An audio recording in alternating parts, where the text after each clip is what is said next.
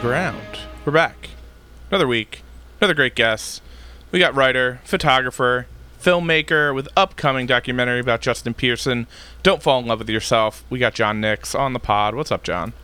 Hey, thanks for having me on. Yeah, thanks for coming on. You had reached out to us a little bit, and apparently our emails never went through. But all that matters is you're here now, and it's very top of mind with having Justin on a couple weeks ago. And where are you coming from? Cleveland, Ohio. Cleveland, okay. Oh, the mistake by the lake.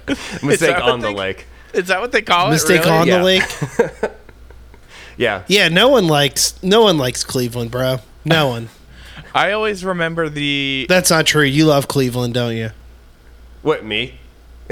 Yeah. Yeah, I mean, it's cool. I mean, it's one of the things where, like, I do think that there are things that we're overly confident about. There's very much an attitude here of, like, we're just as cool as Chicago or New York. But it's like, no, we don't have a mass transit system. Like, very clearly, we're not. Yeah. For a lot of very, like, systematic problems. But that said, it's very cheap cost of living. Housing is, like, not good, like, everywhere else compared to, like, income levels. But it's definitely a lot more affordable than other places. And everyone here, like, works their ass off. Like, there's not a sense of, like, entitlement, like, oh, I'm just gonna blow up inherently because I live in this place. So everyone here is, like, down to work really hard and is, like, really passionate about what they do, and it really sort of beats, like, fair weather people into the ground. Yeah. So I heard from Kim Kardashian that no one wants to work anymore, so it's good to hear that the people of Cleveland have got that ethic. you break that out every chance I did not play the actual clip, but I'm referencing the clip. How much do you care about sports? That's my first question. Not much. I mean, I like basketball, but I haven't paid a ton of attention in the last few years. I just, like, don't have time to put hours a week into something, I wanted to know what a real Clevelander thought about Jose Ramirez knocking Tim Anderson out the other day. Oh, I mean, I'm down for anything that makes baseball more interesting, so I'm for it. See, we love a baseball fight on this podcast for sure. I'm down to go to a baseball game. I love every baseball fight. I'm down to go to a baseball game. You've never? But oh, that's a shame. Your stadium's really nice. Oh no, I've been there. I mean, like, I'm down to do it in person, but like, God, I would never, like, watch TV, like, baseball. I just fall asleep. If you could only see what I'm looking at, it's the three of you and the Phillies game, right? Which is why. Oh boy, yeah, it's Cleveland is. Whenever I think of Cleveland, it's permanently attached to that, like, old era YouTube video of the failed Cleveland tourism video. Oh yeah, Mike Polk, so good. The homes cost the price of a VCR. Mm-hmm. I mean, that is true in some places. That being said, there's, like, a lot of cool stuff going on. Like, the old white Catholic areas are really gentrifying right now because like, all the grandmas and grandpas are dying. So, like, there's like, those are becoming the hipster areas, which is nice because you're not really, like, displacing anyone that way. And there's, like, really affordable, like, GI era houses there that are, like, nice starter homes. So, like, it's feasible to actually, like, own a home. That's pretty cool. Yeah. So yeah, there's cool stuff like that. But yeah, no, Mike Polk's cool. Like, he's local stand-up comedian. That's who did that video. So he's always, like, around town. Yeah. Okay, because I'm trying to think who I was talking to, but they said they knew, like, their parents knew the guy who did that video. Mm-hmm. Yeah. He's like a local celebrity. That's amazing. That's so funny. Yeah. How often do you have, like, how often do you go into that Rock and Roll Hall of Fame? Almost never. Yeah, I go about, like, weekly, once or twice a week. Yeah, usually. I mean, I have a couple friends that work there, and it just seems like a bureaucratic nightmare. But I've been there a couple times, but I don't know. I don't need to look at John Lennon's pants, like, on a regular basis. Ooh, see, that's where we differ. Only if they're blood splattered. Oh boy. Actually, speaking of that, I don't remember what museum I was at. There's some museum that I was just at that had Yoko Ono's, like, she made this piece where she fashioned, like, his shirt out of metal and, like, put, like, bullet holes in it and painted blood on it, and it was, like, part of her processing his death. This What is a what a this is musician. why gatekeeping is good. If we kept people like that out of art, I think art would be better. What if we got Yoko Ono What? on the pod? I know the person who's dating her son. I mean, look, I don't even think that's as crazy a thing. I just don't know what I would say to What like could you say? Like, really? an individual that has no concept of like the real world. I mean, that's got to be interesting. Maybe. I mean, I feel like talking to Yoko Ono would be a lot like talking to Tim Kinsella. Wait, you think? Similar music output as well. I guess, sorta. Did you see the since we're all documentary filmmakers here? You guys have both seen the Joan of Arc documentary, right?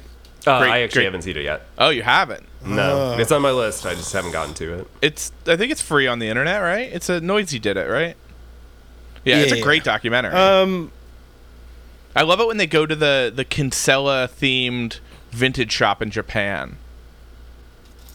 That's what That's my want favorite part. in life. I think I should open a Kinsella themed vintage shop in You should. Baltimore. you should open a turnstile cafe.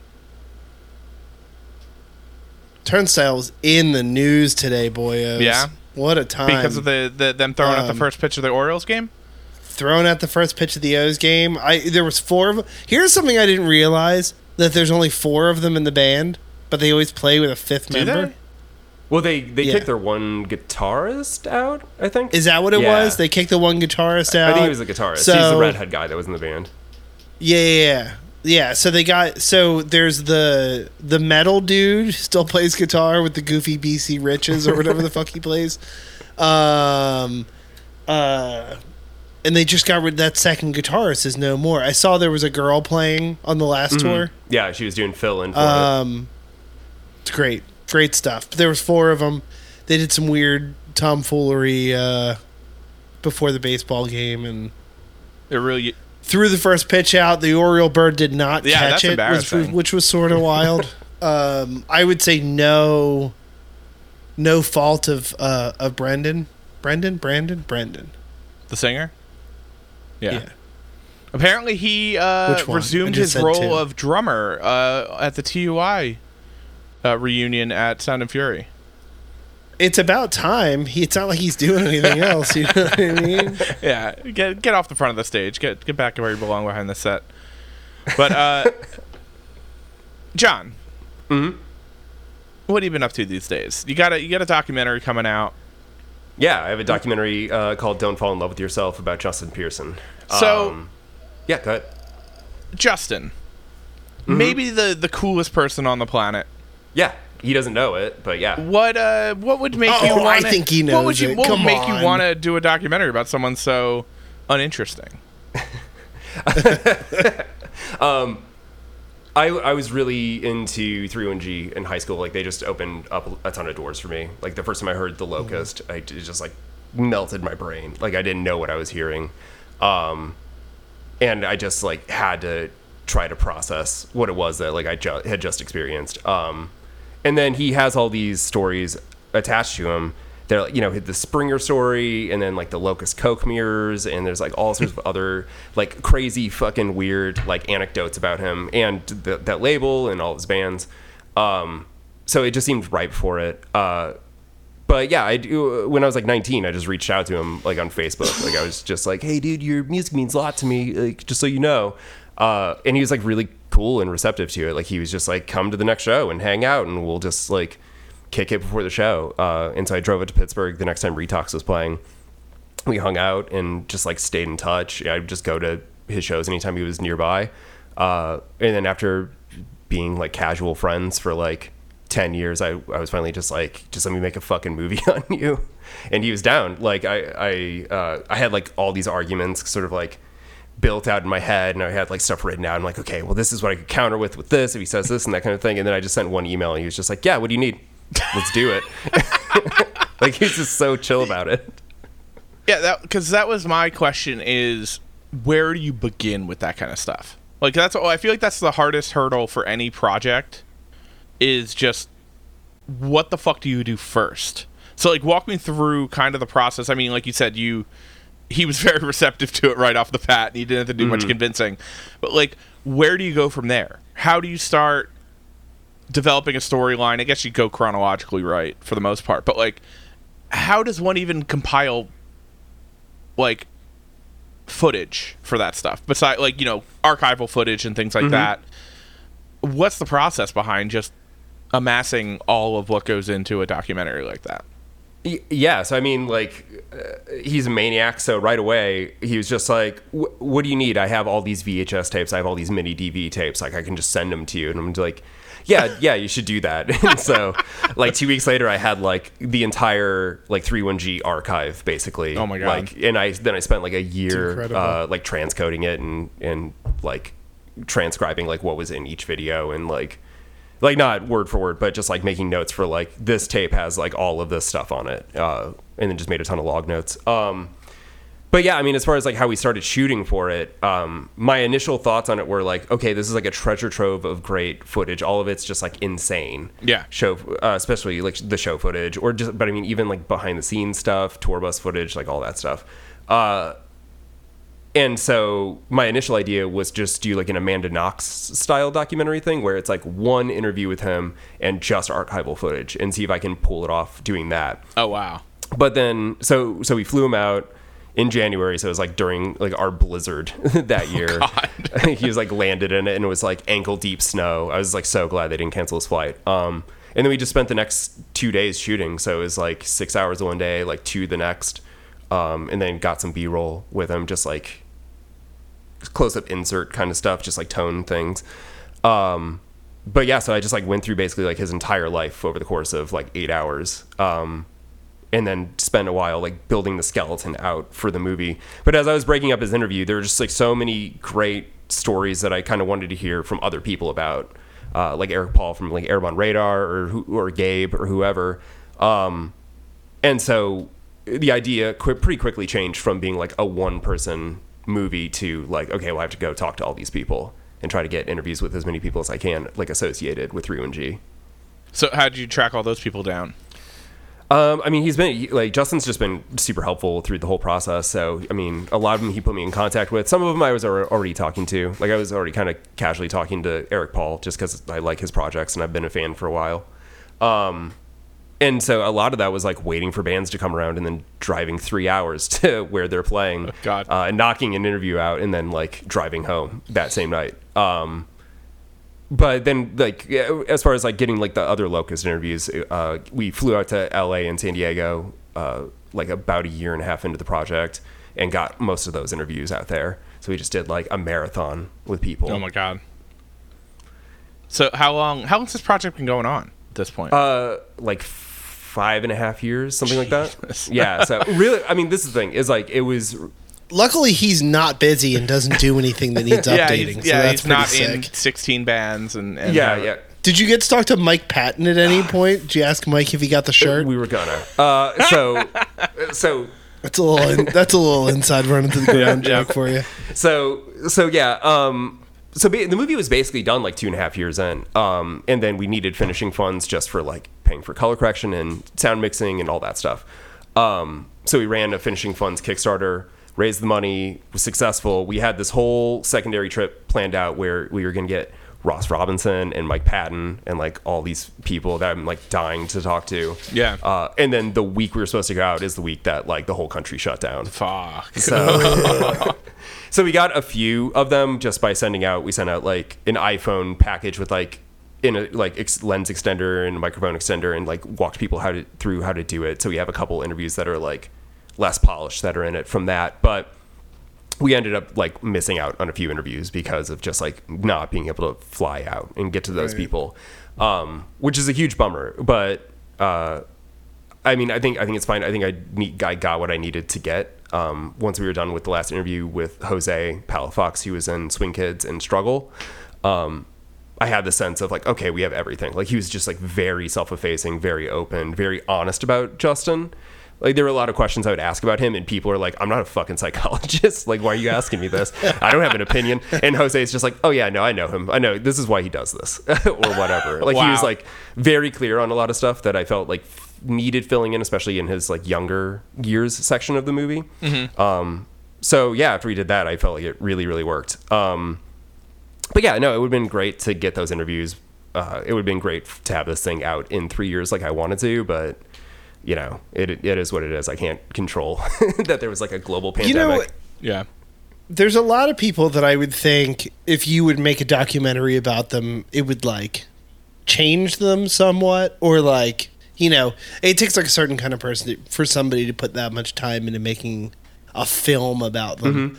But I feel like Justin would have just been like, yeah, cool. This exists now. Who cares? Yeah, he's very... I'm working on another Retox record. Yeah, he's very, yes man, like the Jim Carrey movie, where, like, I feel like he can't say no. I mean, he's a workaholic, but beyond that, I think he's open to disaster. I think that's one of the better qualities about him is, like, he's just like, yeah, fuck it, whatever, I'll try it. And it'll probably not go well, and that's fine, you know?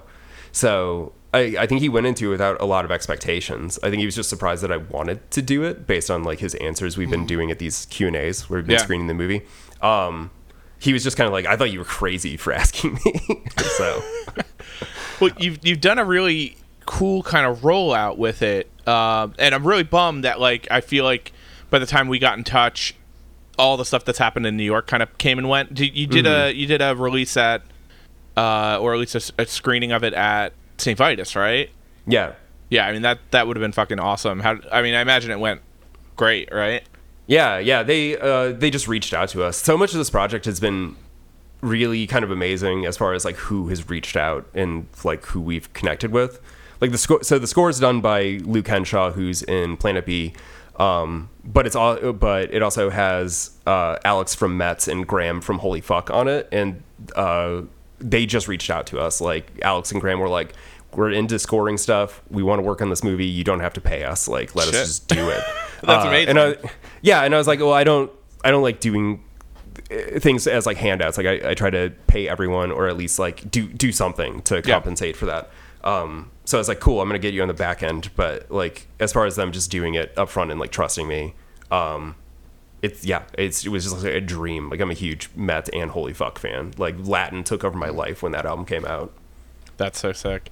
Yeah, but the same way with like St. Vitus. So like Vitus just reached out to us and was just like, if you ever want to screen it in New York, you can do it here. And I was just like, yeah, please, okay, let's do it. Vitus has a book coming out on their own of like the 10 years or so, and like the fact that a venue can have that kind of following, you know, like a band would, like that much appreciation over a space, which, you know, in the punk world is hard to come by as like a consistently good venue. Like so much stuff just comes and goes so quickly, and it's cool to see that being appreciated.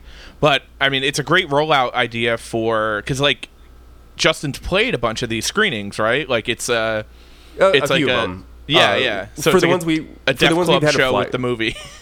Yeah. So the ones we've only flown him out to, it's just been him doing Q&As and like hanging out and stuff. But he's played at a few. Like Satanic Planet played the night after in Vitus, and Planet B played after the screening. And when we were down in Dallas, Planet B played down there at Oak Cliff Film Festival.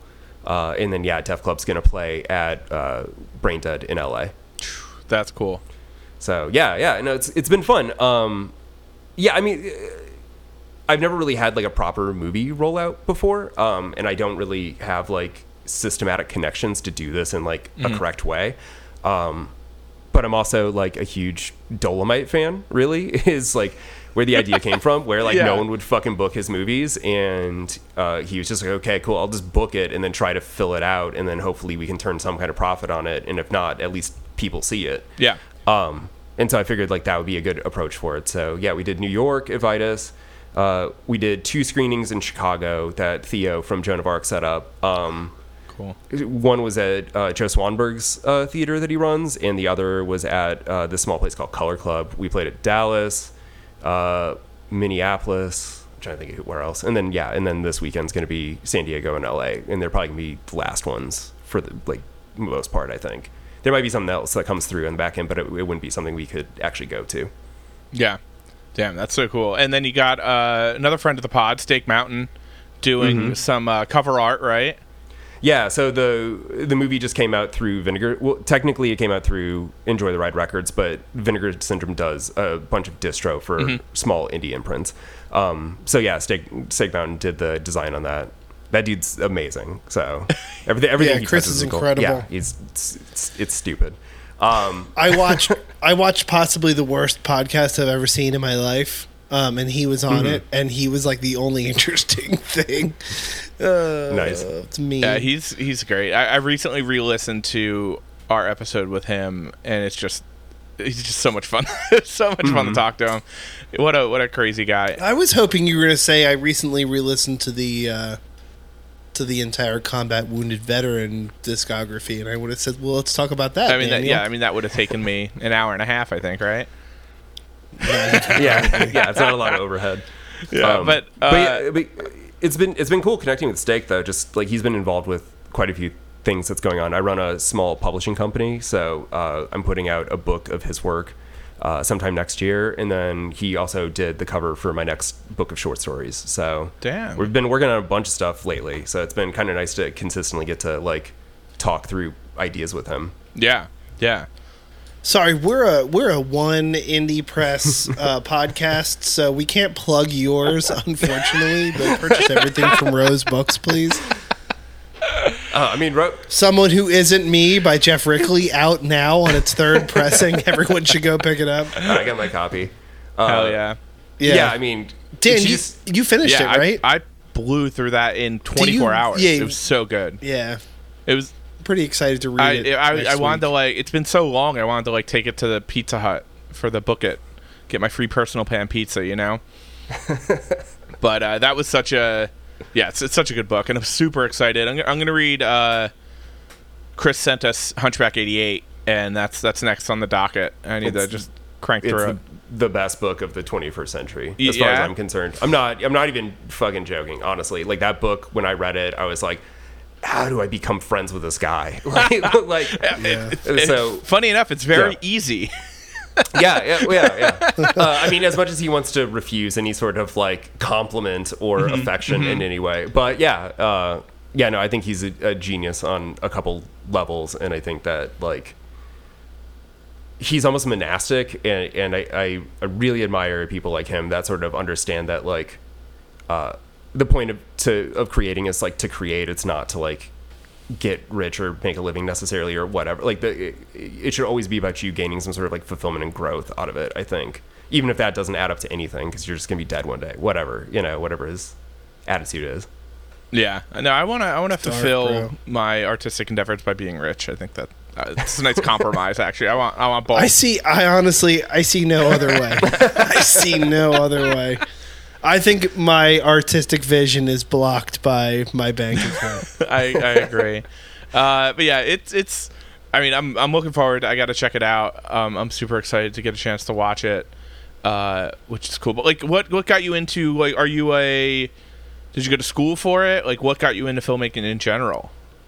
I kind of just never wanted to do anything else. Like I wanted to like kind of, when I was really young, I wanted to like animate, like do cartoons and stuff. I wanted to write, and like I wanted to make movies. And so it's all kind of the same thing in a lot of ways. There's a lot of overlap as far as like what the skill sets are. And so I kind of just bounce between those kind of things. But yeah, I mean, I've just sort of like been myopically focused on doing that since I can remember. So I mean, I started editing in high school. We had there's like a career center out here, so you get to leave your like shitty main public school and then go to like a trade school while you're getting like high school credit, basically. That's cool. So like half the day was just like fucking around with cameras and like Final Cut, and then the other half was like doing classes where they don't give you homework because they know you have jobs and stuff. Like the teachers are really rad at that school, so they would just be like, no homework, we're only doing in-work class stuff, and like that's it. And like they would treat you like adults in the sense that like in like English classes and stuff, they'd be like, okay, this character is like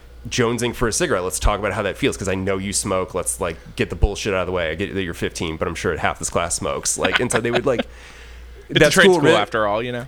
Yeah, that school was really cool in the sense that like half of the student body was like, I'm gonna learn how to change like a radiator in a car and do oil changes and stuff like that, and like I'm carpentry or whatever, and like I'm gonna get like a good trade job. And the other half was like art kids, and so like everyone was like very focused and mature about what they were doing there. Like everyone was there for a reason, and it was to like develop a specific skill, no matter what their perspective was.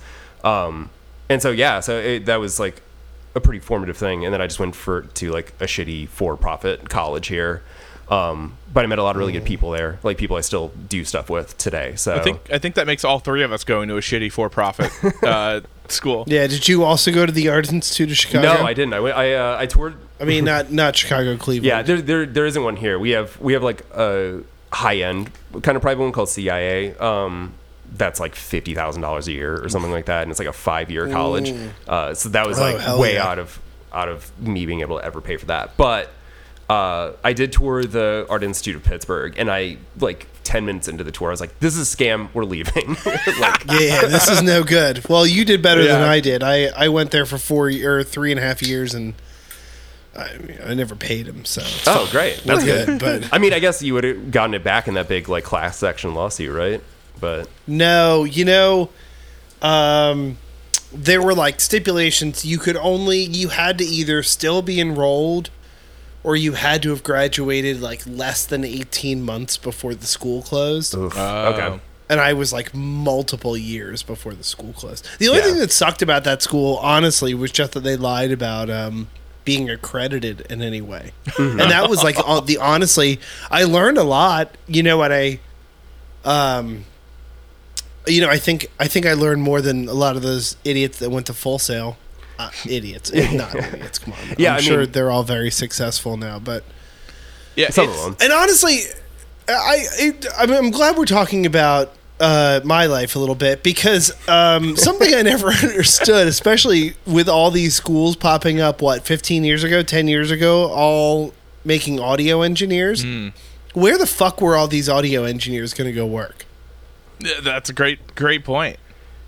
They really pushed radio stations like here. So as someone who as if that wasn't dying, true. I have a degree in radio, and I can tell you it did not come in handy until we started a podcast. I feel like that, and only one of us works in radio. That's true. And Andrew went to school for audio engineering, and I'm the one who produces. So we're just flip-flopping. We're flip-flopping all of our skill sets here. Keep us sharp. But yeah, my school was a lot of fun in the sense that the year before I went to school, I went to Hallmark Institute of Photography in like Western Mass, and the year before I enrolled, the president was caught cooking the books and embezzled like $4.5 million, and so it was bought by Premier Education Group, who's like the shitty for-profit school conglomerate, like Harrah's School of Business and all those really terrible places. And it was very funny because I knew people who were the year before me, and like the school was very much about like keeping up appearances in the sense that like the teachers drove leased to be Mercedes and all kinds of stuff. And there was like a day that like the impound lot came and like repossessed all the Mercedes in the parking lots, and it was very, very funny. That's pretty sweet. Yeah, the one I went to also closed down for some weird money reasons. Yeah, or got passed off. I think they like sold it off, and then like someone rebranded it. That was kind of the bummer because it was one of the few dedicated photography programs in the country. There was Hallmark in the East and Brooks Institute in the West, and Brooks was around like 74 years, and I think Hallmark was like 55 years. And it was like the guy's father was the one who ran it, and then he took it over it as the president, and he's the one who fucked it all up. And then I think it ran for another 6 years or so, and then Premiere was like, "Oh, this is unprofitable. YouTube exists now," and they just closed it down. Oh man, brutal. Like brutal. YouTube exists to learn from. Is that what you're saying? Oh yeah, that seems to be the problem. I'm actually sort of interested now. I remember when I was in art school was the first time I'd ever heard of like content aware in Photoshop, which is like everywhere now. And like I remember looking at that and looking at the graphic design kids and being like, you guys are fucked. Well, that's all. So, John, what kind of like musical background do you have? Did you play music? Were you just you big go to shows? shredder? What was? Yeah, I mean, I was always into going to shows. I mean, I've loved music since like forever. I was just like one of those kids that was like immediately into it. But anytime I've tried to play anything, like I tried to play guitar on and off for a few years. I just don't learn through repetition. I learn in sort of a painter style way, in the sense of like, okay, I've made all these mistakes on this painting, I'm going to learn from it and then go on to the next thing and then try to incorporate what I've learned into the next thing I do. Every time I would kind of nail a song, I would just be like, all right, did that, I don't need to do that ever again. So it's just not how my brain works. It's much more about like making mistakes repeatedly inside of a project and like trying to build it out and like correct them as I go. A lot of editing is just doing that. It's just like watching things over and over and trying to figure out if they work or if they don't. But yeah, I mean, I just was always really into music. It was like my main outlet. When I was in middle school, it was like during the new metal boom, so I was super into that kind of stuff. And then once I got to high school, I found a ton of other stuff, like 3 and Discords and Earache and Saddle Creek and all that stuff. So yeah, that really like opened a world up for me, especially the fact that I was like living in like shitty rural Ohio at the time. Yeah, what's the music scene like out that way? Right now it's great. So around like in the Obama era, like Columbus, which is like 2 hours south of Cleveland, had like a very big like folk punk kind of explosion. So you had bands like Defiance, Ohio, and God, why am I blanking on the name? Things like Reverse the Curse or Tin Armor is like another really good one that where like they should have blown up huge as far as I'm concerned. Like they just if they would have gone on one big tour as like a supporting act, I think they could have been a thing. And then all that sort of went away for a few years and it was kind of dead. And right now the hardcore scene in Ohio is like insane. With the amount of bands we have that are like doing really cool shit is nuts. Like we have For Your Health and End Love, Salt, like there's a bunch of other bands, Slug, that are all doing like really, really cool shit, and kind of getting a bunch of attention. Like anytime like Gel comes into town, like they always have like stack shows with all these bands. Shout out Gel. So yeah, so like right now it's like the scene is awesome. It's like really brutal again. It's nice. There's no like kumbaya kind of stuff that's gone on for a long time.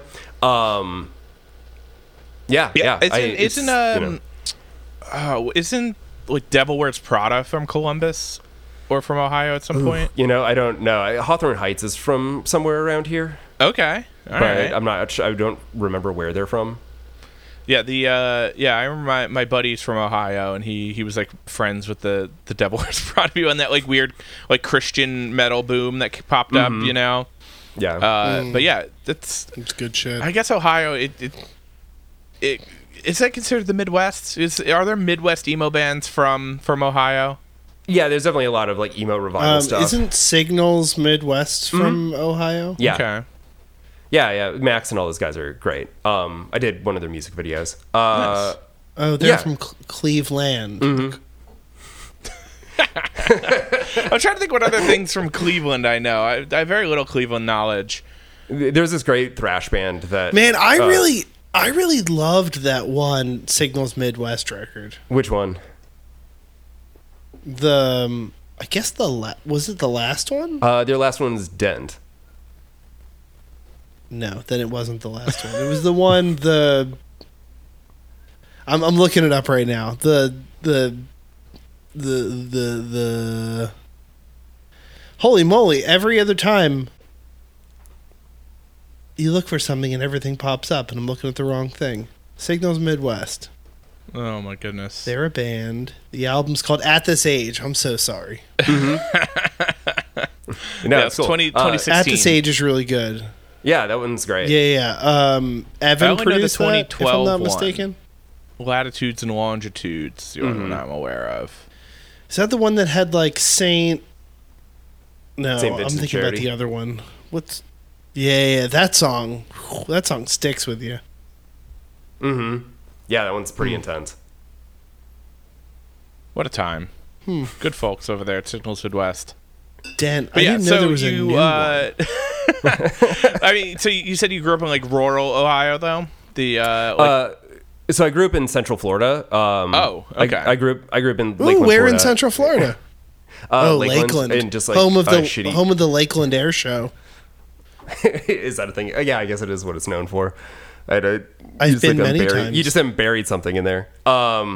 Yeah. So yeah, I lived in Florida in like a shitty trailer park until I was like 14, and then we moved up here.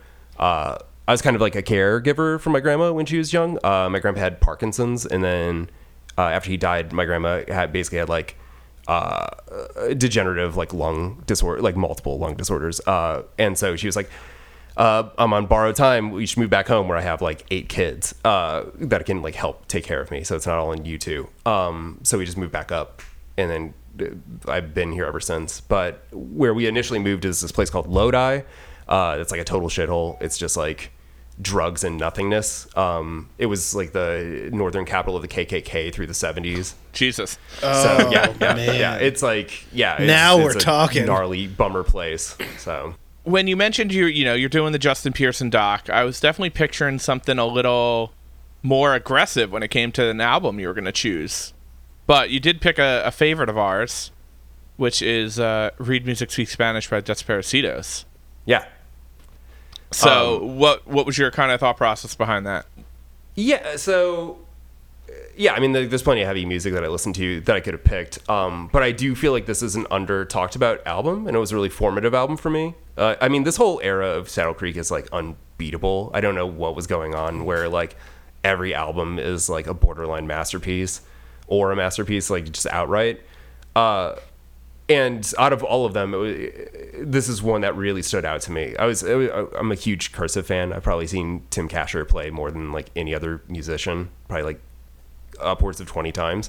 But as far as like albums that really, really hit me outside of Cursive, like this is the album. I think that what they were doing, especially them and Rilo Kiley, where they were really kind of deconstructing the sort of like American dream sensibility and about how like everything is broken in all these like sort of like provincial places in the country really resonated with me. I don't feel like I ever had a sense of like access to generational wealth or like upward mobility at all. But I was surrounded by a lot of people that sort of wanted to believe in that sort of thing. Like they could just like budget their way out of poverty. And I think that Saddle Creek really understands on like an essential level how like the idea of America is kind of like a big dream and like it's never really existed. Mm-hmm.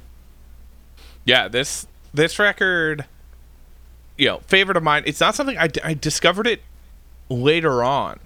I think it might have been even like Scott from Dads who like introduced me to this record. Mm-hmm. Like, it's like a decade plus ago, but this record's now over 20 years old, which is insane. Yeah, it's crazy to think about. But it is kind of weird that it is kind of a little offset, like kind of a cliff note or like a little subsection of Conor Oberst's like career. Mm-hmm. Compared to everything else, this is kind of sits in the shadows a little bit. I mean, it had a little bit of a resurgence when they put a new record out, which we'll talk a little bit later, but this record, I feel like it's like ahead of its time, Oh, definitely. And the fact that it's just like, I don't even know, like just listening to the lyrics of this, so much of the stuff they're singing about are still like they've only gotten worse. Yeah. Yeah. Like everything is so prescient, and just the idea of just like saving up your pennies to like buy a house and like saving up this, and once we get the house then our problems are solved, mm-hmm. And then it's just the urban sprawl is such a big part of this record too. I mean, even based on the album art alone, it's of just all their like cookie cutter copy pasted houses just stacked on top of each other, and all that shit is just gotten exponentially so much worse. Yeah. Yeah, it's gotten worse and better in some ways. I've been listening to a lot of the stuff recently. Just you know how you go in cycles. But I've been listening to like this, and like I re-listened to Wilco's Yankee Hotel Foxtrot for the first time in like years recently, and it's just like there's like such a brutality to these albums that felt very lonely at that time. I don't think people realize like how completely deconstructed the left was like after 9/11. Like no one could talk out at all against anything, otherwise like threat of your career being ruined. And just like there was no proper opposition that could be built because they're just like every Democrat was like as moderate as possible, if not a Republican, and just like everyone just like wanted to toe the line. Yeah. And so like at the very least, I think that we're being a little bit more honest about this, you know, the situation that we're in. I think we have we don't have rose-colored glasses for our own mythology like we did, especially right after 9/11. But yeah, every problem that they're talking about in the albums is only like it went from okay, you have to kill yourself to buy a house to like no, you're never actually going to do it. Why even attempt it? Yeah, it's super like well, that's something I learned this time around, like listening to the record and doing a little digging on it, that it was actually recorded the week that 9/11 happened. Mm-hmm. Which is crazy. Yeah. And then they were debating even putting it out because what it came out February 2002. Mm-hmm. And I think they were like, well, this is so like kind of anti-American in the sense of like systemically. Yeah.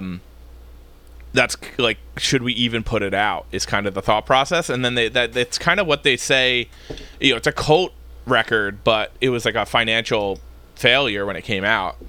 Mm-hmm. And yeah, and I think that goes kind of hand in hand with the Wilco album, where I think both of these albums have a sense of being post 9/11. Like they feel like this feels like it would be a response to like the lead up to the Iraq War or something. Yeah. But it's the same thing with the Wilco album, where like it was supposed to come out on 9/11. So like that's part of like that whole album's like whole history. Where like you listen to songs like War on War and it's just like, oh, this isn't about Iraq. Like this was how brutal these dudes were like before like we were even actually going back into a real war. Yeah, I mean and to think like where things went from even beyond after this came out, you know, it just seems like it's almost like premanistic, you know. Mm-hmm. And it's weird because this record, talking culturally, I don't even know if you can fucking hear me right now. You two, again, yeah. I've gotten kicked out of this call like 3 or 4 times. Anyway, it's really interesting the lineage this record sits in as far as like indie bands complaining about culture, or at least like taking an entire record to complain about culture. I feel like Modest Mouse did it on Lonesome Crowded West. You know, it's like sort of punk ideals in non-punk places, I suppose. Mm-hmm. Yeah, no, I mean that's a great way to look at it. Yeah, I think that can be really interesting. I'm a big fan of albums that like juxtapose their content with their tone. Mm-hmm. Like I love Neutral Milk, but I love Neutral Milk because it's like, oh, the song is like a fun, catchy, folk-inspired kind of psych thing, but then you're like, oh god, it's about genocide. While being like catchy. So yeah, I mean, and I think that can be impactful. As much as I love like brutal like grindcore albums and metal albums and stuff like that, I do think that putting those kind of ideals in situations where they're palatable, like make a pop country album that's about how like capitalism's fucked, you know. Mm-hmm. I feel like that could be cool. Yeah. Oh, for sure. And this is a heavy record. That's something I really like remembered listening. I mean, I listen to this record fairly regularly, but it's not in the regular rotation, the weekly rotation. But like listening to it with an active ear, it's like shit. Like this is a heavy record. Like he gets aggressive. He like really pushes his voice in a lot of these songs, and but I think it's such an angry album in the sense of just like staring at things you can't fix and just being so frustrated about it. Mm-hmm. And like it really, really comes out with that. Well, and I think it's really smart because it's not getting bogged down in like policy details. You know, it's getting it's more focused on like an existential personal problem as like the root of the thing, you know? Yeah. Like, so it's not like the problem isn't, yes, the problem is the system, like it's our economic system and it's like the structures within it. But at the same time, like it's a naive want to just be like, oh, I need to have 2.5 kids and a house and a job. And then I'll live that way from the time I'm 25 until I'm 80. And I'll just pretend that that's going to be fulfilling the full way through. Yeah. Oh, absolutely. You And know? I think that's a really good, like the two songs that kind of play off each other. Was it Man and Wife?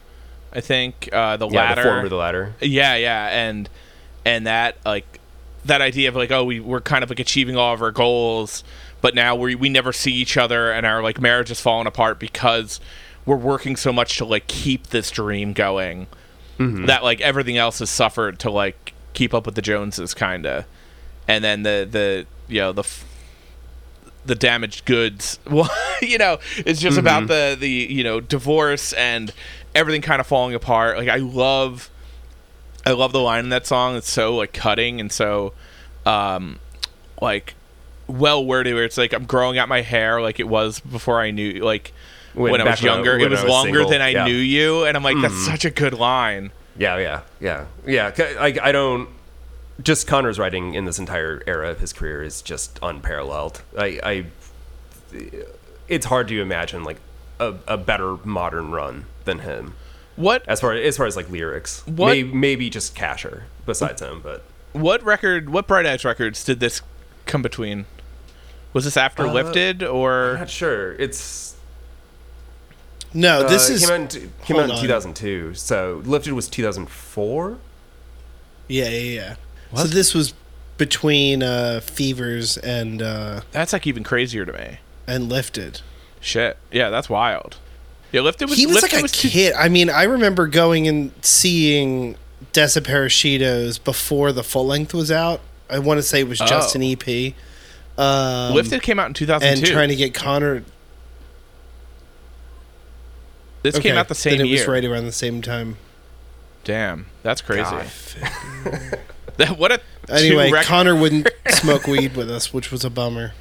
Oh, he wouldn't smoke weed? No. That's really was that on the Jimmy Eat World tour or no? If it was before the LP No. came out. That's Oh gotta be yeah, wild. no. I mean, yeah. I saw them on when they came out with the new album, which was also like, I'm curious your thoughts on the second record I saw them on that tour. That tour is great. with Joyce Manor. Mm-hmm. Yeah. Yeah. I mean, that second record, it's got some good stuff on it, but I think that the issue with that one is I just don't think it captures that sort of like existential woe kind of thing that the first one does, and that entire era of Saddle Creek does.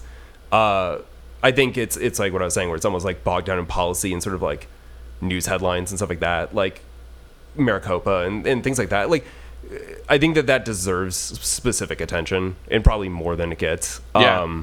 But that said, I don't think it resonates on an emotional level the way that the first album does, just because this first one I like feel in my bones. Like, Yeah.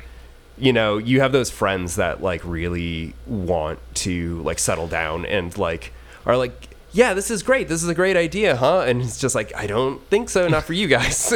Yeah. And you just kind of have to grit your teeth through it because it is what it is. But yeah, there's something about that sort of like, I'm very skeptical of the idea of comfort. Like, I just don't, I feel like I've never known it. Like, I've always been around someone going through some sort of like a medical thing, whether it be my grandmother or my partner that I'm with now. But like, there's this sense of, I find this album to have that sense of like you're building your own coffin around you.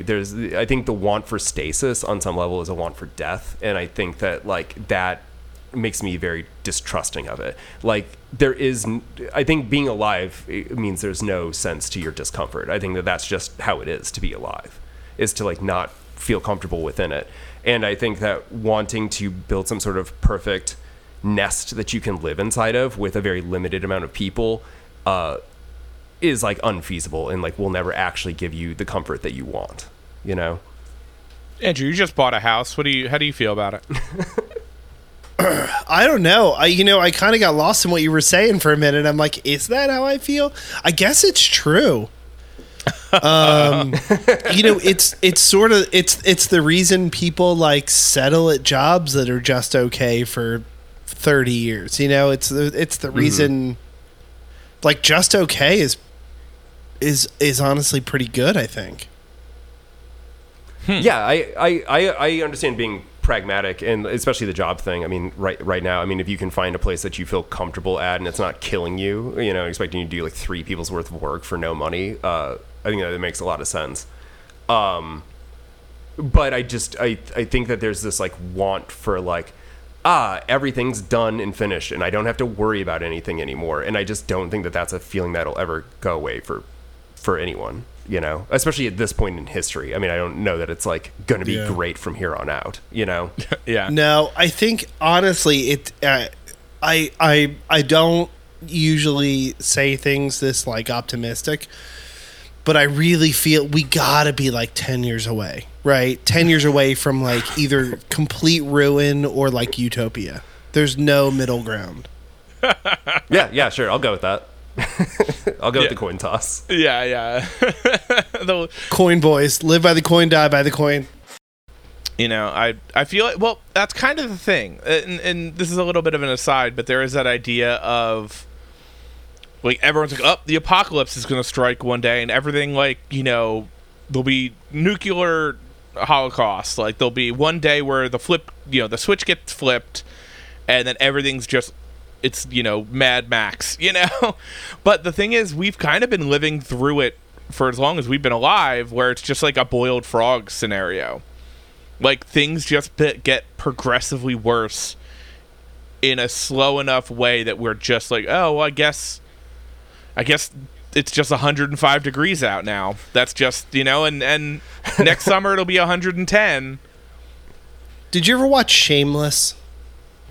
The show on like Showtime? Yeah. Partially. I watched like the first like half of the seasons. It's too depressing for me. It's too depressing. I bring it up only because it's, at one point watching that show, you're like, it just gets progressively worse. Every single time that you're like, how are they going to get through this? They get through and then it gets worse. Yeah, it's like you're scraping by. That's how life is. I feel you. Scrape by harder later. Yeah, it's just the Kafka story structure. It just starts bad and gets worse. Yeah. But yeah, no. Go ahead. No, go ahead. I was gonna say, I feel like I'm not the first person to think this. Like every generation, like thinks that they're in the end times, like on some level, like culturally or existentially, and like. But I think now we're kind of actually at that precipice. Like this isn't the Middle Ages with like a plague going around. It kind of is though. It kind of was. I mean, it is in that sense, but I mean. The climate change sense, I mean, is I think the biggest, most precarious thing. Where like the second that the ocean acidifies, it's going to kill out 70% of the Earth's population, and then all of the economies are going to collapse. I mean, like that's like a very real thing that's going to get triggered by that. And so, like again, it's like we're either going to make the correct choice at a certain point, or we're not going to, and like we're either looking at like the death cry of American fascism, or we're looking at like a new burgeoning era of it. It just matters how everything shakes down. Yeah, I sort of I was looking the other day at this. No. I'm in. I was looking the other day at a picture of Trump with like fist in the air and like waving American flags behind them, and I'm like, does nobody else see that this is literal fascism? Like this, they love it. They eat it up. It doesn't make it's crazy to me, and it's so crazy to think that like just thinking that like a few short years from now, I feel like World War III is just going to be everybody against us, and I'm like, I have nothing to do with this. Please, let my family survive. I have a lot of mulch. Do you need mulch? But yeah, it's really funny. You mentioned Maricopa as being like a real prescient song on the new record, and that was what who was that fucking asshole in Maricopa? Yeah, with this like fascist prison, like his whole idea was just like embarrassing prisoners by making them like wear pink and shit, like real wild stuff. But it was very funny because the big Desperacidos tour on the first record was with Jimmy Eat World, and then when they put out Maricopa on that new album, apparently Jimmy Eat World got mad at, I forget, there was actually like a statement, but like actually like fired back at Connor saying like, you're making Arizona look bad, like Arizona isn't represented by this guy. But I remember because I saw Dessa on that Joyce Manor tour at the Stone Pony, and Connor was in his bag a little bit that night, and he was like, last time I was here, I was with those fuckers, Jimmy Eat World, and we played at the convention hall, and what a bunch of fucking pussies. It was so fucking wild. And Connor, mind you, is wearing a woman's like fur hooded coat with like he dressed up for you too. Cool, with like an American flag bandana tied around his knee. Yeah. So a couple thoughts on that. So first thought, yeah. I mean, I don't think that Arizona should be judged in its entirety by Joe Arpaio. I have especially because I come from Ohio, which is used to be a swing state. It is firmly becoming a red state at this point because there's so much population loss and everything's getting redistricted into like insanity. Yeah, I mean, like every bad place like Texas and Alabama and stuff like that, like are full of great people that are being disenfranchised. You know, like at least 40% of those places are all cool. I've met tons of great people in like Dallas and Austin and places like that. I'm sure that, you know, in the rural areas, I would have more of a disagreement with people, but there are really good people in those places that shouldn't necessarily be lumped in with that. You know, it's kind of the same kind of like saber rattling with wars where it's just like, oh, well, everyone in this country must be bad because now we're against them. Yeah. Where it's mostly people just get caught in the mix of things that they can't control, or they're just outweighed by a stupider population by a margin, you know? And then second thing, last time I saw Connor play like with Bright Eyes, like he was trashed. Like a bunch of articles actually went up about the Cleveland show.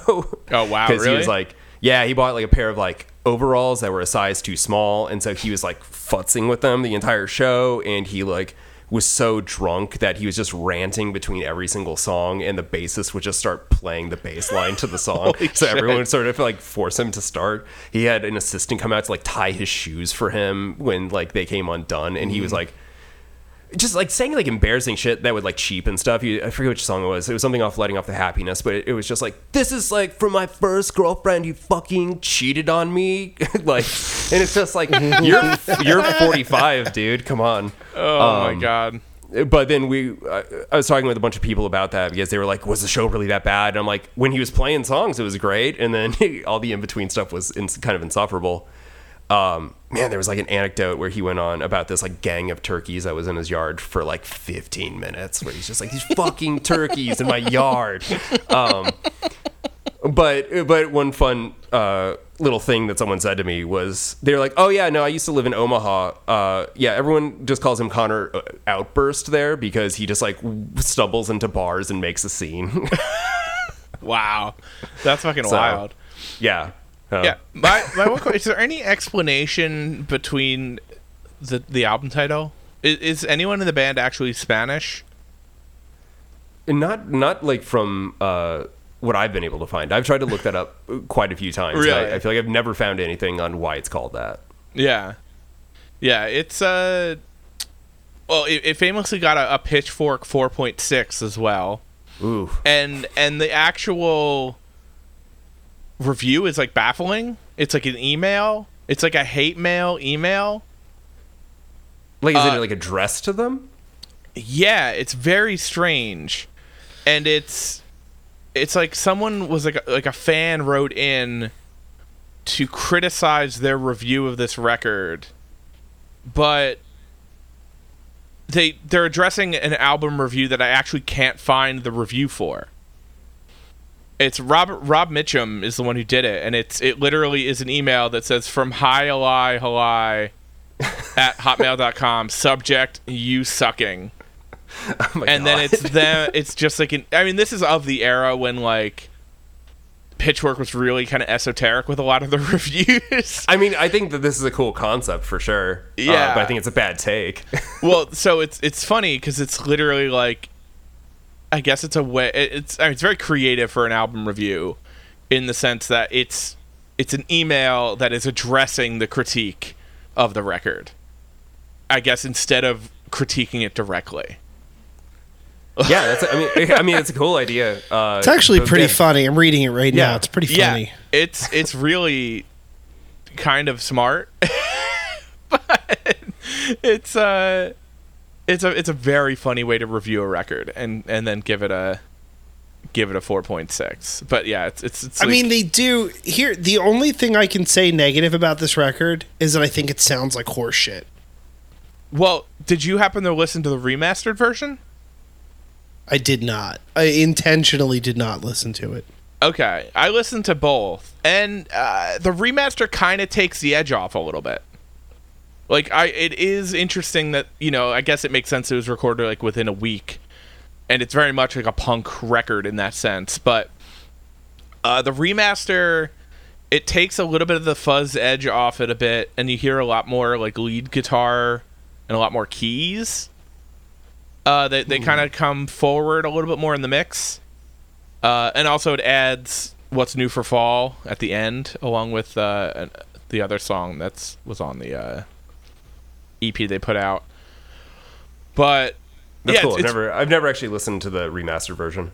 Yeah, it's not bad. The other one's just burned in my brain so much that it's a little jarring when you hear like the keys come through in certain parts. Mm-hmm. But I do like re-recorded and remaster records though. Like when it feels like it's adding something to it. Like I really love that re-record of To the Beat of a Dead Horse by Touche. Like I think it just sounds so much more cohesive than the original version. I don't think I've listened to that.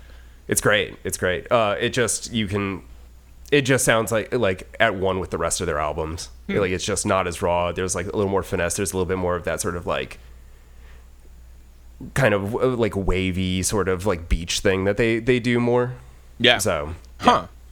Yeah, it's I'm curious why What's New for Fall wasn't on the US version of this record.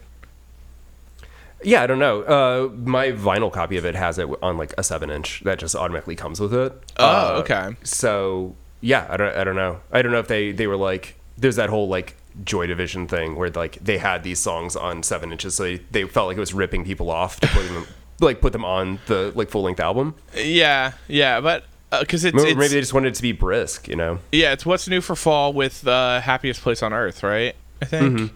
And then there was that other song on there, Pen. What did they call it? Give Me the Pen was the other song on there. Yeah, and it's listed on the remaster as disc 2 is What's New for Fall and Give Me the Pen, which is interesting. But yeah, this record, like I said, the biting criticism on so much stuff. I was gonna say it's like the first 2 songs are such heavy hitters, and then I realized like the first 3, and then like for actually the first 4. It's like it's actually just such a stacked record. It's ridiculous. Yeah, I don't think there's a bad track on it. There really isn't any skips on this. Andrew, if you're still there, is there any skips on this record for you? No, there's no skips for me. I love the lyrics on this record, but yeah, what's new for Fall is, I think, a really fun song too. I guess I could see in the grand scheme of the record it could be a little weak. But I've always liked it because it was like I listened to this record so much and then found out there was like more, you know? So I was like, oh shit, like some other songs I haven't heard yet. And I just love the line, like, What's New for Fall by Spring Mean to Nothing. It's such, and then it kicks into the chorus and it's just such like a good moment. But yeah, I guess another thing I really like about this and something I've been experiencing at an accelerated pace more so than ever is living in Jersey City. and just seeing things change so quick, so fast, and it's just shuffling in this new group of people at like such a rapid pace that it's insane. With no, like, what's the change like? Oh, it's just this. So New Jersey was kind of a bad word for people in New York for a long time, and it's always been like me and Andrew are both Jersey born and raised. I love New Jersey, and the stigma behind it is fucking silly, but for a while that kept people from New York out, you know. And For now there's just been this exodus of New York into Jersey City, which is right on the other side of the river from New York, and it's just been, especially with our mayor, he's just completely like rubber stamp green lit. There's so many like luxury high rise condo buildings, and it's actually considered one of the highest rents in the country. Just because they keep building these 800 unit high rises, and they're all $8,000 a month. Yeah, and the buildings are mostly empty. Yeah, and it's crazy, but I don't know who the fuck can afford $8,000 a month, no matter like what you do. It's bonkers. Yeah, dude. Like, I mean, the same thing's happening here. I mean, it's not catching on as hard, but like, there's like Cleveland has like a lot of like little boroughs in it, just because there's sort of like these little insular communities because we were a very like immigrant-y town, so there's just like little spots that are different. But there's a spot called Tremont that's just south of downtown, and that happened to that where it was like this sketchy area that like all the punk kids lived, and there was like the punk house we went to go see shows at, and then like. That was the landlord was like, oh yeah, no, we have to get rid of it. Sorry, the city's making us condemn it or whatever. And like a month later, it was up on Zillow for like $3 million or something like that, like something insane that like you're not going to get. Crazy. And then like same thing with like they knocked down a ton of the buildings in that area, and there are all these giant like twee brutalist like townhouse things that they make that like again are like half empty and like no one can afford it. Like all the downtown stuff here, like next to our soggy fucking lake, is like $3,000 a month. Like no one can afford that here, Yeah. Even people being paid well here, we're still being paid less than people in other major cities. Like you're not going to pull New York rent here out of people. Yeah. I mean, a great example. There's, let's say, like 28 houses on my street, and I think 6 of them right now are under complete full gutted renovation. So like you can't even I tried to come down my street the other day, and you can't even drive down it because there's just like dump trucks double parked and shit, and like half the parking spots are taken up by giant like demolition dumpsters and stuff. Yeah. And it's just like I've been living in a construction zone. I've been in Jersey City now almost 8 years, and in my old place, I went on vacation for 5 days, and I came home and my neighbor's house is like leveled to dirt. And just they built like one of those places, like you said, like they call them here Bayonne boxes. Okay. It's literally like just like a house that takes up every square footage of property, And they just announced some other big, like in my old neighborhood in Jersey City Heights, there's a cap on how tall you can build a building. I think it was like 5 stories or something. And then they allowed for, it'll be 5 stories of residential with 2 stories of parking. And then, now there's another exception, and now they're building a 12-story building. It's like, okay, so now the Heights, which is mostly residential and neighborhood, you're now just going to fill with high-rises. And it's crazy. And it's just, like I said, just seeing that shit all the time, every day, and just, like, waiting for the day when, like, the letter comes in the mail that, like, we're getting kicked out of here because they're going to sell it. Like, you just never know. Like, I couldn't afford to live in my neighborhood if I wasn't here. And it's, what's crazy is like the same thing's happening in Detroit. Like I hadn't been to Detroit since we filmed there a few years ago, and then like since then, like I went back a few weeks ago, and it's just like Californians gutting these things that used to be like mansions. Like they had their like Millionaires Row, because like both Cleveland and Detroit are really similar in the sense that like the Vanderbilts and the Rockefellers were here, so there's like very unmaintained, really like areas that used to just be like mansion, and then it all just kind of got like gutted in the 80s when like everything went belly up. But now like so many places in Detroit are just being run by like those flat brim hat, crunchy Californians that are coming in. They're just like, we just needed something quieter than LA. So we just came out here, and like they're all just running Airbnbs and stuff out of them. And it's just like, I guess it's cool that like Detroit is like on the rise again and stuff, but like for the wrong reasons. for the wrong reasons, and B, like I can't believe how expensive it was when I was there. I did not eat a meal for like under $100, like not for myself, like between two people. Yeah, but like, still, yeah. It's like casual eats. Yeah, nothing. Everything is like high-end restaurants, which like the food was good, but it's like that's your only choice when you go there. Like when we were just in Dallas, like I spent like nothing on that trip. Like everything is super affordable there comparatively. Well, I think a lot of that is the rise of people who are able to work from home, and that sought a ton of people going to less urban areas because they could just work online. And I know people who moved to someone was just telling me they had family members move to West Virginia and bought a house for $500,000, and it's like, why are you buying a house in West Virginia for $500,000? Like, isn't the point of going somewhere to like get cheaper than a house you would get in like New Jersey? It's crazy. But all that stuff, like, when there was a great example that was, I think during the pandemic, was a lot of people who had like vacations home in like a ski town, like a ski resort town, and all of a sudden everyone was moving out there. It's like, well, we love coming here. Like, why don't we live out here? Especially during the pandemic, we're all working from home.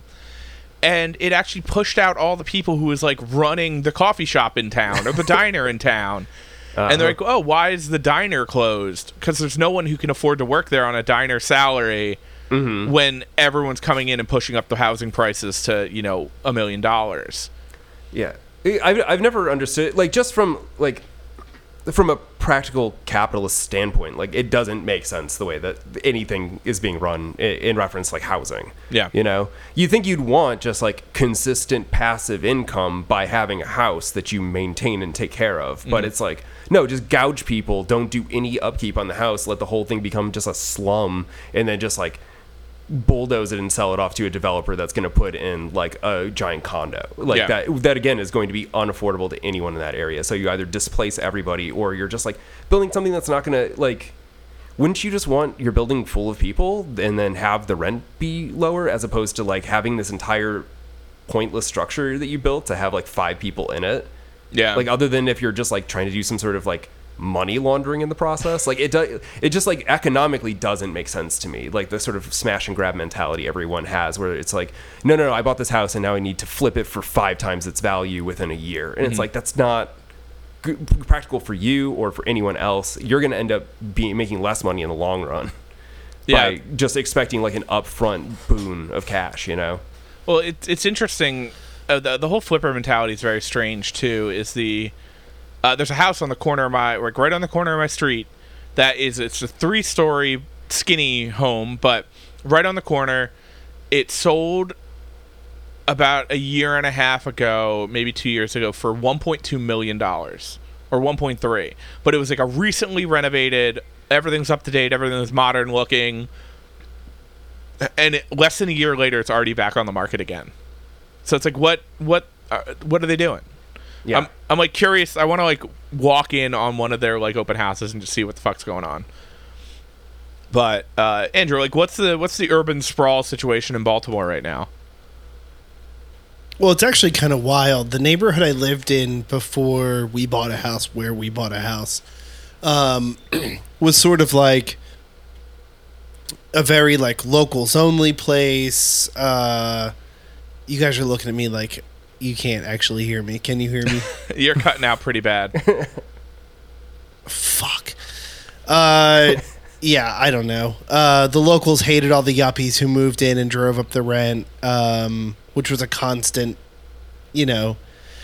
sort of like wedge between the people. Not enough hate on yuppies these days.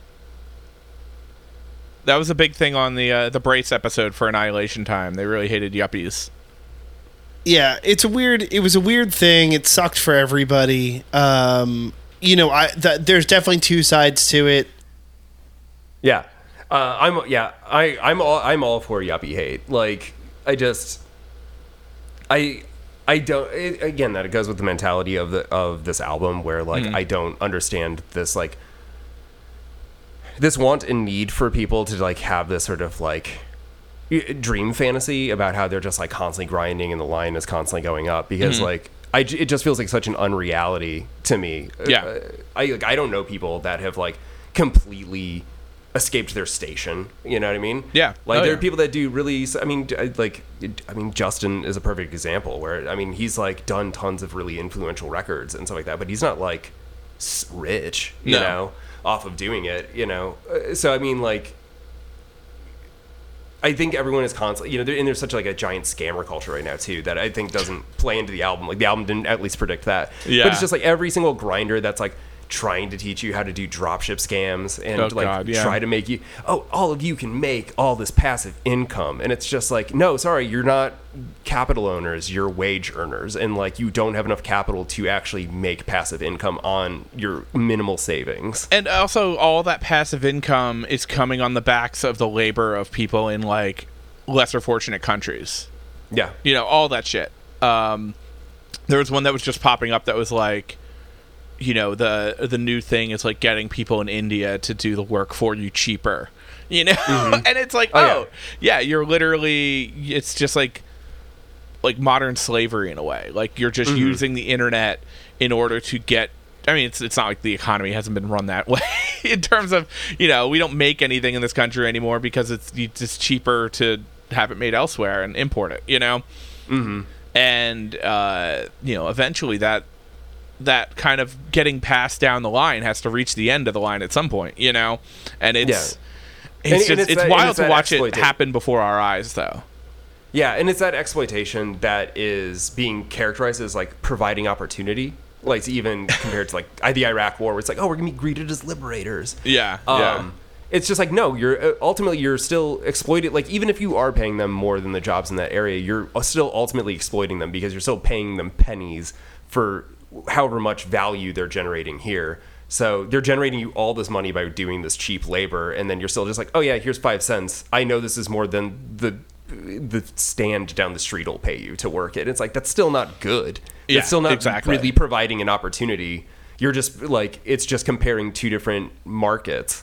That's really all it is. It's like this market has less like capital value than your own, as far as the world is concerned, and so like you can just pay them less. It's more in their economy, but it's still nothing. Yeah, it's brutal, and you know, obviously we chose a creative path, so it's you know, the wealth and the riches are not in our future, that's for sure. But we can definitely be fortunate that we're able to do what we do while we do it, you know. Yeah, but I don't feel like I have illusions about that. Like again, like I never like my mom didn't like save money or like she wasn't smart about any of that stuff, you know. She didn't have like savings to help me like go to college or anything. Like, so I never had the sense that like, oh, I'm gonna inherit things, you know, and things like that. And I never had a sense that like I was gonna get paid a ton of money to do this. Like I already knew it was like pretty dire going into it, but I also don't want to like, I don't know, become a phlebotomist and be like miserable doing it, because I don't want to do, you know, I don't want to be miserable around people. Like there are people that enjoy work like that, and so like I think people that can get fulfillment out of it should do whatever. But as far as my own projects, like I don't have the sense that like I'm gonna somehow get rich or like have a ton of extra means. I just want them to exist, and I just want to make cool stuff and like collaborate with people that I admire, you know. And I think that's really the thing, is like it's the process for me, just because like if things pay for themselves, if I can like put a certain amount of money in and get that same amount back and probably pay people in the process, like I'm happy.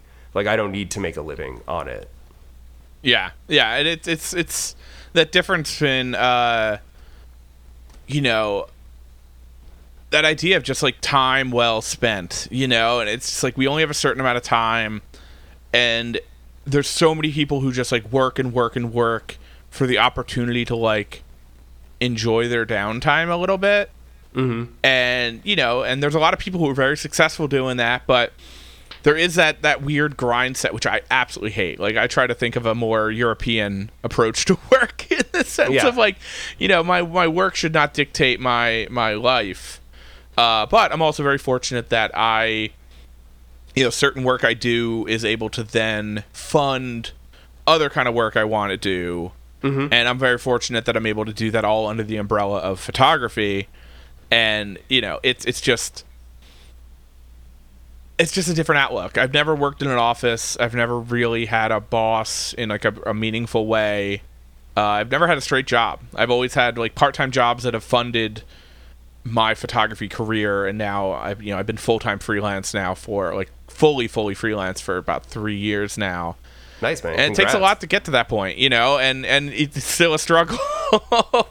But you bounce around, do different things, and you know, different opportunities come and go, and you just got to kind of, when you're busy, you got to plan for when you're slow, so you're not completely, you know, depleting everything. Mm-hmm. But yeah, there's no illusions to ever necessarily making it big time, you know.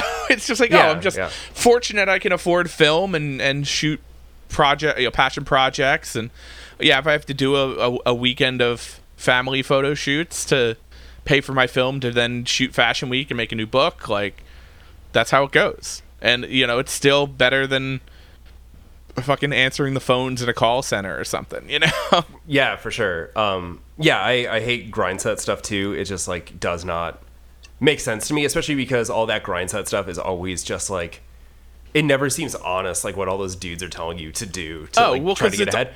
All that stuff is like, well, I'm going to teach you how to do it. Mm-hmm. So pay for my class and I'll teach you how to be a scammer. You know, I'm not going to scam you. I'm going to teach you how to scam other people. And it's just modern day pyramid schemes. Oh, for sure. It's just like man pyramid schemes, like, you know, because MLMs like are kind of what ended up defining that initially. But yeah, it's just like all dropship scams are just Avon for men. And so but yeah, I mean, I'm a workaholic by nature. I just I don't know if it's being raised Catholic or what it is, or just like living in the Midwest. So I don't mind being busy all the time, but like if I'm going to kill myself with work, I want it to be for my own stuff. Exactly. And I'm lucky enough, like I have a great job. I work at a big marketing company with like a huge studio and stuff, and we work on some cool stuff.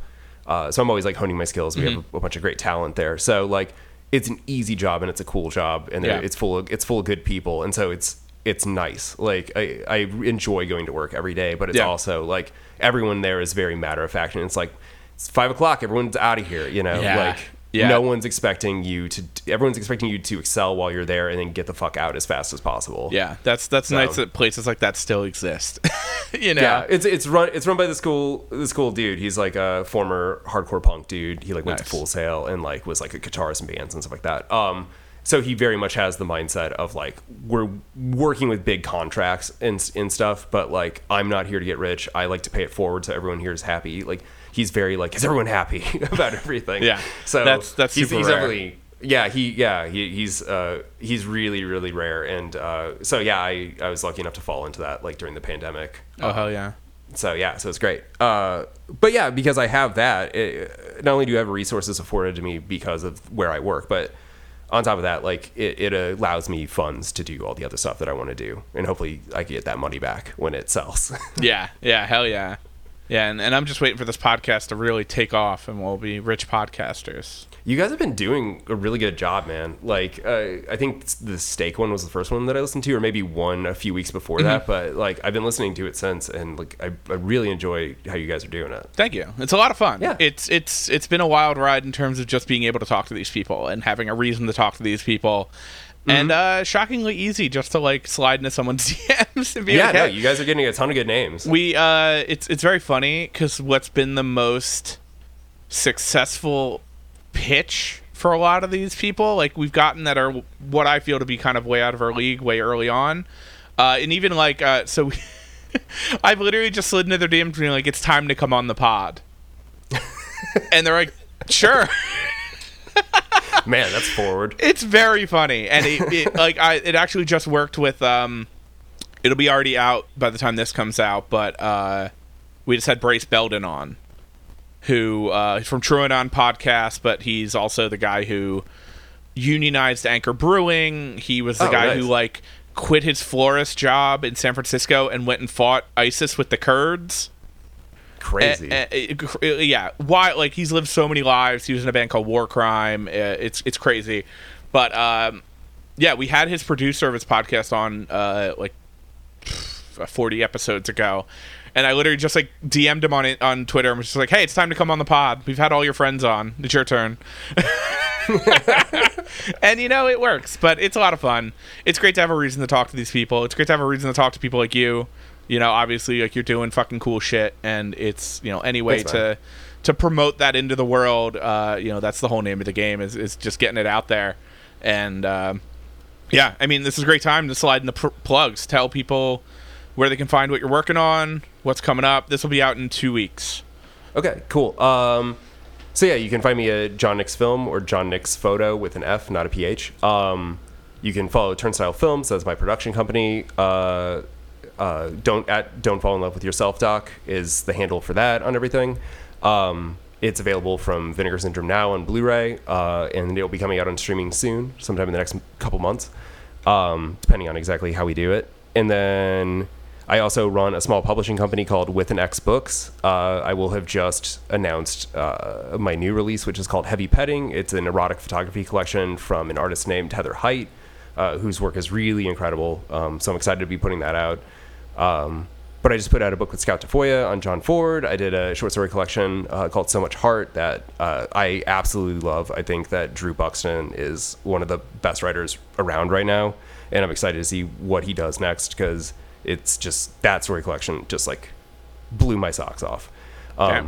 So yeah, and I've got a bunch of other stuff that's in the works right now. So it's just a matter of just like churning it out every couple months. So yeah.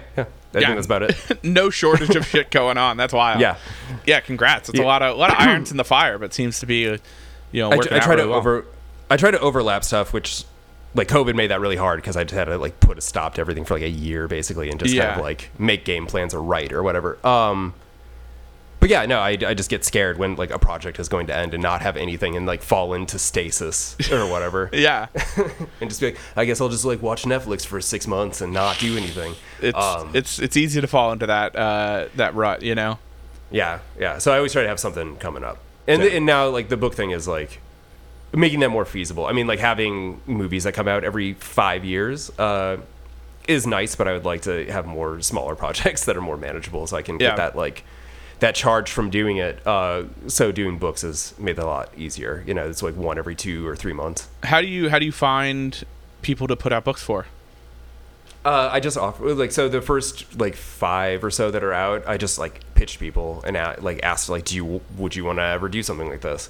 And a lot of people were just into it. It's a lot of like artists that I've been friends with for a while that have kind of a name. And then as far as like next year's upcoming projects, like a lot of it's just being submitted through like my submission form, and I'm getting like really good stuff from that's sick. Kind of established people. So I'm pretty excited to like dive into all of those, because I was not expecting to have to say yes so often. I was ready to be like, okay, now sorry buddy, you need to work on your voice, whatever kind of a thing. But then it's just like, oh no, you're all like kind of established and great, and this is great, and I'm like excited to try to put this together into something, That's sick. That's so really cool. So it's a lot of stuff has managed to fall into my lap, so I don't deserve any credit. There's just good people that happen to like find their way to me. So. Hey, listen, good artists need an outlet, Mm-hmm. So that's rad to be able to provide it. That's cool. Yeah, and I'm happy to be that guy. I feel like those people are underappreciated. I feel like the coolest dude is always like the guy that can help you get in touch with everybody, as opposed to like knowing that person as a household name. Yeah. That's cool. That's really cool. It's very of the punk era, the punk scene is that whole kind of shtick, I feel. You know? Yeah. And we had a really good conversation with Brace about that. It's just like how like having that punk mindset is something that kind of sticks with you through your entire life after that, Yeah, and I think it's the only way to make it work. My friends that came from like more of like a normal scene or like life, whatever, I feel like have struggled because they kind of just wanted it to like work. Like, oh, why? Oh, I did 2 music videos. Why am I not rich in like getting offered band videos? And it's just like, because you just have to grind, and you're probably not going to make it, and it's fine. You should enjoy the grind for what it is. Yeah, that's one piece of advice I could definitely offer to anybody: is you're definitely not going to get rich doing anything in the music space. I mean, as evidenced by like the strikes going on right now. I mean, it's like even people within the industry that are kind of household names are like struggling within the market. You know, I mean, even like, people like Scorsese are having to like beg different places to try to make movies when it's just like, look at his output over his entire life. Like, you're not going to take a chance on that. So yeah, I mean, it's like the system is not built for you. So I feel like instead of wanting to be legit and professional and like do it the correct way, like I think just like figure it out. You know, I think that's always smarter. You know, it's that same like Justin type thing, where it's just like, well, if no one's gonna put this out, I'm just gonna do it. Like, I recorded an album. I'm not gonna just like let it sit on this hard drive. Yeah, no, exactly. And that's something I've always tried to do too. Is like, you know, everything I've done has been like, oh, instead of just like waiting for someone to find it, I'm just gonna make it happen. You know, I'm gonna be the one pitching shows. I'm gonna be the one self-publishing. I'm gonna be the one, you know, kind of doing the heavy lifting, and then people start to notice eventually. You know, like but it's like you do all these things because you want it to exist, and if other people dig it, then that's just like icing on the cake. Yeah, and I mean, and another thing that I'll say is like a lot of people that have done like notable work, or that like people may think of as like a big deal, a lot of those people like don't actually get a ton of respect for that. I've found like people really do appreciate when you've reached out. Everything cool that I've ever done is because I've reached out to someone way cooler than me, and it was just like, you're doing really cool shit. I love it. I would love to talk to you about it. Like, can I help in some way? Like, not, you know, don't ask for anything. Just like be like, I like it. Can I help you?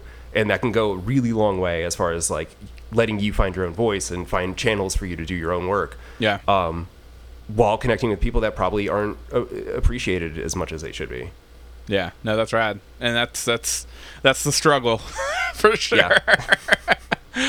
Oh boy. Yeah. Speaking of which, you can follow me at Dan Bassini on Twitter and Instagram, danbassini.com. Speaking of books, No Invite Volume 10 is out currently, limited supply. My copies are running low. And Fashion Week's coming up soon, so maybe Volume 11 will be in the works.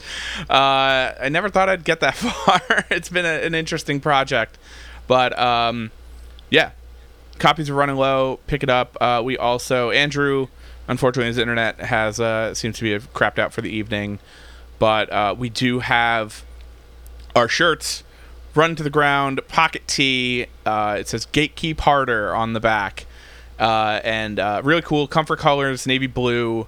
We're doing pre-orders right now through August. And at the moment, if you pre-order it, you get in the running for a signed copy of the new Jeff Rickley book, courtesy of Rose Books. So that's really cool. Pre-order link will be in the description.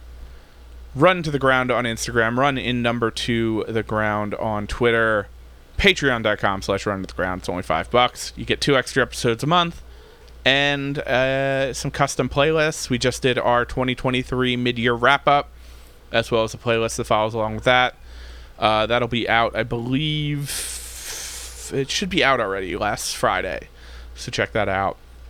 And you can follow Andrew at My Spro Called Life. John, this was a lot of fun. It was great talking to you.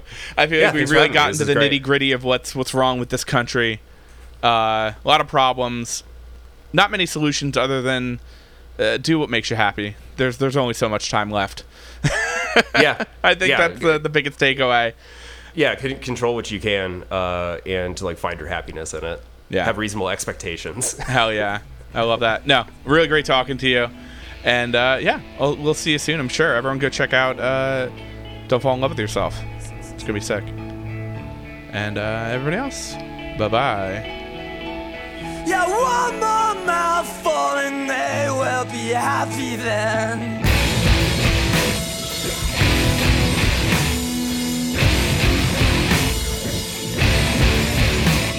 won't